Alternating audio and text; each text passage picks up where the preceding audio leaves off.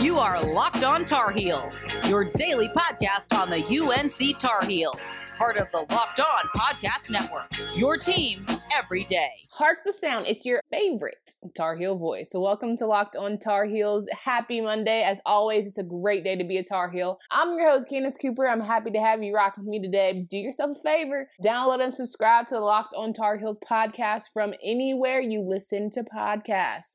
You can also join the fun via Twitter. We like to be social every now and then by following at Locked On Heels or me personally at Candace D. Cooper. If you want to talk Tar Heels, let's do it. I would love to hear what your opinions and thoughts are. Please, you can always just message me and we can get the conversation rolling. So here's what I have on tap for you today. Pro Heels recap. We always like to see when our Heels are making it to the next level, doing big things, and we have several Heels just dominating, leading the squads and doing their thug thizzle, and we're just going to talk about it.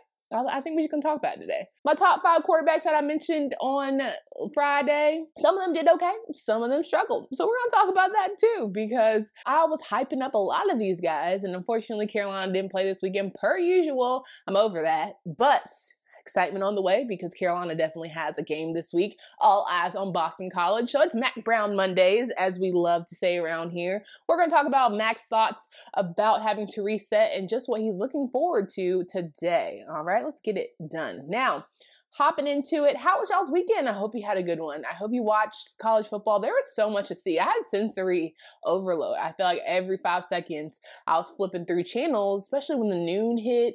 Then you had your 3:30 games and you had your night games. And of course, we're a little bit of a rivalry over here. So we watched the NC State Virginia Tech game and woof, Virginia Tech being down 23 people and still trampling on NC State was kind of wild. I thought it was going to be more of a showing for NC State. It was a little bit of a struggle. Pittsburgh, Louisville had a game. It was Pitt. Who would have thought Pitt would actually be a solid squad breaking out in the top 25? I assumed that it was going to be more of the SEC debut where we're all just like, yeah, SEC is back. It just means more. Georgia scored. They had 5 points in the first quarter. We were all scratching our head like, this is what y'all been hyped about? This is what we've been going on thinking that was going to be, this whole great SEC. Of course, they dominate. It wasn't that great. I don't know. Let me know your thoughts. At Candace D. Cooper, tell me how you felt about the debut.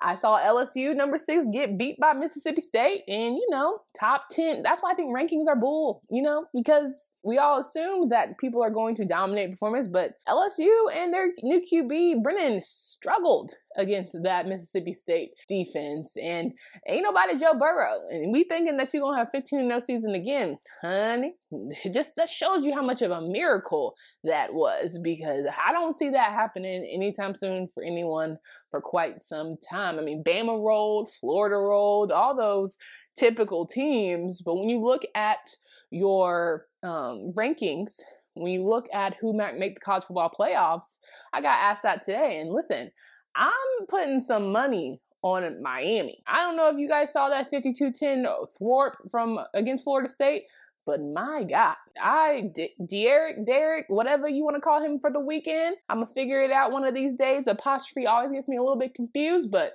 Derek King had quite a game. He let y'all know, I'm telling you, that quarterback has been solidified over there in Coral Gables, period. Okay, so Miami would be in that conversation for college football playoffs if we're going to talk to the committee, but I'm so glad I'm not on that committee because I know good and hell well I would not be able to pick at this point, because now we were talking about the Pac-12 returning, you got the MAC conference returning, Mountain West, all these new teams deciding FOMO. We're done, sitting on the sidelines. We don't want to be the only conferences not playing this season. Obviously, there are going to be some protocols in place, and we're just going to keep rolling. I don't know what changed month to month. I don't know what all of a sudden went to, we're not playing, we got to be safe. Now it's all good, and the pandemic didn't go away last time I checked. COVID's still out here last time I checked. But that just, again, kudos to the ACC for never really wavering. I don't know if that's good or bad. I don't know if we shouldn't have football right now. Honestly, at this point, I can't tell. There haven't been positive cases, but are they telling us the truth? I don't know. I feel like there's too many conspiracies out there at this point where I don't believe nothing. I'm just like, listen, I'm trying to save my bubbles, trying to do my little part, making sure I'm registered to vote and all that good stuff. And I'm just going to mind mine, tend to my own red wagon and see how that goes. But Friday, I had to, recap real quick of my ACC quarterbacks who I highlighted. I went through my top 5 and broke down that I had Hendon Hooker, Sam Howell, Malik Cunningham, Trevor Lawrence, and Derek King playing. And of course, because, that's what happens when you get somebody hype, they don't end up playing. Hendon Hooker was down for Virginia Tech because of contact tracing, didn't play. Even though NC State, got whooped on, Hendon Hooker was a guy that I was really excited to see. Shout out to Greensboro. Didn't play. Sam Howell, of course, Charlotte jacked us up and didn't have us a game. And then we tried to call somebody, ain't nobody want to pick up and play us. Clemson could have played because they didn't play this weekend. We could have had a little Clemson rematch. But, okay, I'm not going to go there. I'm not going to get upset, period.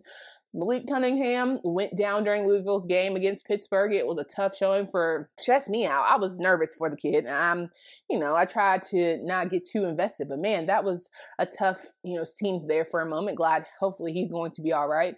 Again, I had Trevor Lawrence. He's not playing, but Derek King, he moved up to my number 1 because damn it, if he didn't have a lights out performance and let you know that he personified everything that is about Miami. They're just flashy. They love on, the big time plays and make sure everything's happening. And he did that. Solidified his campaign for me to be the king of the ACC. So I know Trevor Lawrence and Sunshine. Everybody want that to be the guy.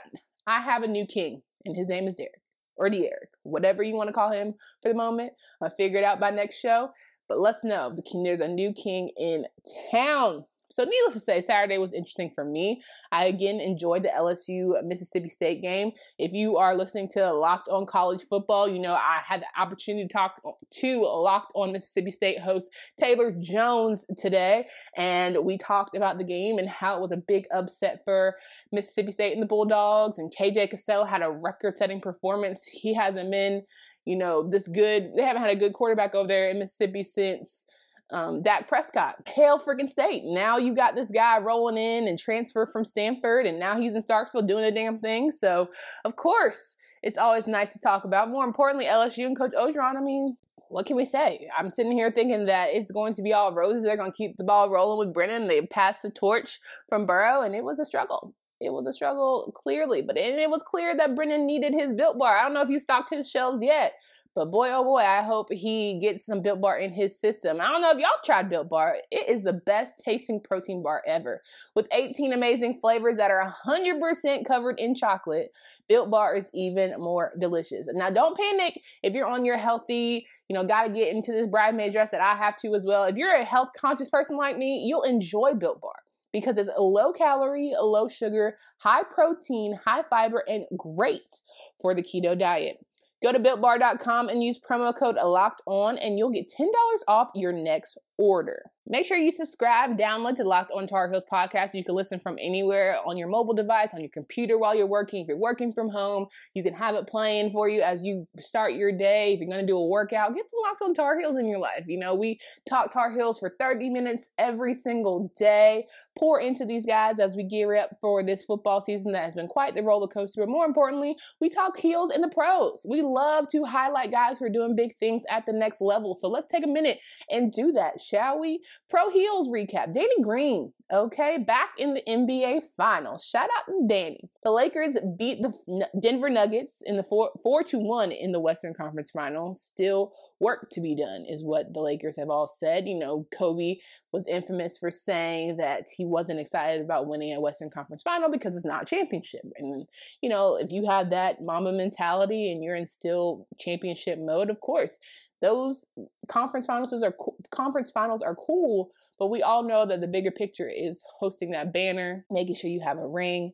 When it's all said and done, you put in the work. So they got 4 left. So shout out to Danny, who, like LeBron James, is on his 3rd team for the 3rd time back in his championship finals. So a lot of people sleep on Danny. He's had a very streaky playoffs, but at the end of the day, he's played defense when it counted. He shot lights out. Honestly know. I don't know if you've watched any of the NBA finals, but for me, if Danny has any sort of good night, it's going to be a great night for the Lakers. So I say that to say about the energy of the team. But anytime Danny is on, anytime KCP is on, anytime LeBron goes 38 in the fourth game of playoffs, you just know it's going to be a dominating performance for the Lakers. And on the other side, Miami Heat, LeBron's old team, is going to be in the finals. So what an interesting matchup that will be. We'll keep our eyes peeled for that and see how Danny does. More importantly, it'll be great to see a different and unique vibe. We haven't seen Miami Heat in the finals since LeBron. So it'll be an interesting matchup for sure. I don't know that the Lakers will have trouble, but hey, crazier things have happened. Jimmy Butler leading that team, and he's been good for all intents and purposes. And Bam Bam, shout out to North Carolina, High Point. He's actually led this team to be quite underdog, but still being greedy and wanting to win. So we'll keep our eyes peeled for that. In the football world, Gio Bernard and the Bengals tied the Eagles 23-23. Got Joe Burrow his first 0.5 win. Got Gio his 0.5 win. AJ Green the first win of the season. But man, oh man, y'all have got to get Joe Burrow a damn offensive line. This is dangerous at this point. I'm just like, if anybody talks to me about football, my place of wanting to, if I was a GM, I'm giving all my money to the offensive line. Because if you can't protect my quarterback, if you can't protect my star players, if you're not quick enough to run with my running backs in order to block them and keep it rolling, how can we trust you? How can we really have a dominating team and a great offense if you can't have the big guys in the trenches blocking and ensuring that we have time to get some good plays off? Period. I don't understand why that's a hard concept. For some people, it's like, you can do without, just do your best. Like, no. If you can't hold up a guy like Aaron Donald, who, he's obviously an anomaly, but if you can't stop a Khalil Mack, oh wait, that's an anomaly too. If you can't stop basic Eagles defense in order to protect Joe Burrow, we just need to figure it out a little bit there. So I think that's where they should send all their money, and you got to protect Gio, the running back. He can't run nowhere if he's getting caught up at the line of scrimmage. Good Lord. So I go on rants about O-lines because I think everyone there's no love given to the big boys. There needs to be more love given to the big boys. And in other news, Eric Ebron and the Steelers beat the Texans 28-21, led the Steelers with 5 receptions for 52 yards and a touchdown in their victory. I mean, obviously Texans are going to Texan and they're going to regret giving up DeAndre Hopkins one of these days and thinking that he was the problem. I mean, okay, you can pay Deshaun Watson all the money in the world, but if he ain't winning, is it really fun? I don't believe so if your competitor like Watson definitely is. But I can't believe the Texans were even entertaining Antonio Brown to tie it back to the Steelers. We all know how much of trouble he has been in the offseason as of late, but good Lord, I think you're just desperado, especially considering you said DeAndre Hopkins was a cancerous kind of a guy to the team because of his behavior outside of the field. Hello, Antonio Brown can't be much better, but like I said when I did my Pro Heels recap last week, give the ball to Eric. Eric is your Greg Olsen. He is that Mr. Dependable for you. He is going to find a way to get open. He found that way in Indianapolis to get it done. I think that y'all have to seriously just listen to me. I know what I'm talking about. Ben Roethlisberger, he's your go-to guy. I'm trying to tell you that Eric is your go-to guy in order to get things done. If you need that third and long, you want a tight end to be open, Eric Ebron is that man. Speaking of more teams, Cole Holcomb and the Washington football team lost to MJ Stewart and the Browns 34-20. Dwayne Haskins has that Jameis Winston eyesight after throwing 3 interceptions. Sad that he made Baker Mayfield look good. And we all know Baker's struggling because, good Lord, does he not know that Jarvis Landry and OBJ are on his team? I mean, are they on punishment or something? Because he doesn't utilize them at all. Cole Holcomb in that defense tried to get things done for Washington. We're trying to make things happen, but it was just a struggle when your offense doesn't give you any love. Finally, Mitch Trubisky and the Chicago Bears beat the Falcons 30-26. And, while I will say Mitch was a part of the Chicago Bears that beat the Atlanta Falcons, Mitch actually got benched that game. Nick Foles got the opportunity to bring the Bears back from a 16-point deficit to beat Matt Ryan and the Falcons in the fourth quarter. I thought it was hard being a Giants fan, but at least I know we suck. Falcons fans, y'all get y'all hopes up every week, and I freaking don't know why, because my, oh my, how do you still have Dan Quinn as your coach right now? Please tell me. Literally 2 games back to back where you had 15 to 16 point leads and you blew it. That's unacceptable. That's literally unacceptable. More importantly, Mitch Trubisky, who got benched. I don't know that he's going to start another game for the Chicago Bears. And that sucks because I don't know if it's skill set or mental, frustration with the fact that, you overthink it. People are already talking about you like a dirty dog. And now you're trying to lead this team. What is it? Y'all tell me at Candace D. Cooper, at Locked On Heels, what is it really about Mitch? Because somebody saw something to pick him number 2 overall in the NFL draft. Please let me know what was seen because I'm still confused. But I'm no GM yet. But one of these days, I'm gonna get me a good offensive line, and maybe that's what Mitch needs. I don't know. What's the key for him to be more successful? Maybe he needs to be under a new offensive leadership. Maybe he's going to be a great journeyman like, Colt McCoy or somebody. Josh McCown. That might be his role, and that's right on fine because he collects checks either way. So we're going to keep our eyes open for that and see how that rolls as the season progresses. But those are your Pro Heel recaps for the day. Finally, the Tar Heels are playing this week.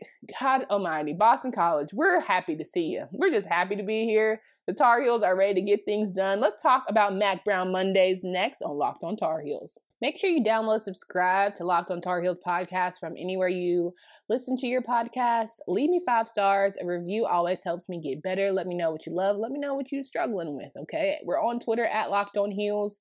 Me personally at Candace D. Cooper. You can find me. Let's talk about it. But, we finally have a game week. Good Lord, it's been so long since I got to talk about my Tar Heels and get to see them in action. I've been missing my man Sam Howell. I've been missing my Mack Brown Mondays, but it's here.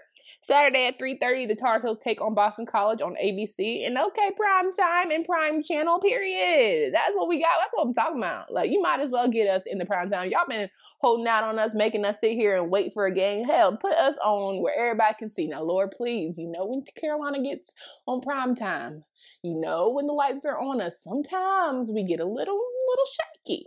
But I'm just hoping that because we have been waiting, we're going to come out swinging against Boston College. So this week, I'll have a breakdown of Boston College. I'll be watching some of their press conferences from their coach and just, what I think is going to be good for the team, what I think they have to keep their eyes on. And I'm going to end the week with some observations about what we should look for from Carolina and see if it holds true come next Monday, if they actually held true to what I'm thinking Carolina has to get better at. Obviously, Syracuse was, a tough first go, but we came out on top eventually, and Sam Howell was starting again his sophomore campaign because it's been 3 weeks will have passed since the 12th ranked Tar Heels have played their only game of the season. It'll be the longest break between regular season games in 68 years. Coach Brown was talking and said, I've told them it is what it is. It could happen again sometime this year, which is very true. This is the year of uncertainty. So don't get into the I'm up, I'm down, I hate this, it doesn't matter. It is what it is.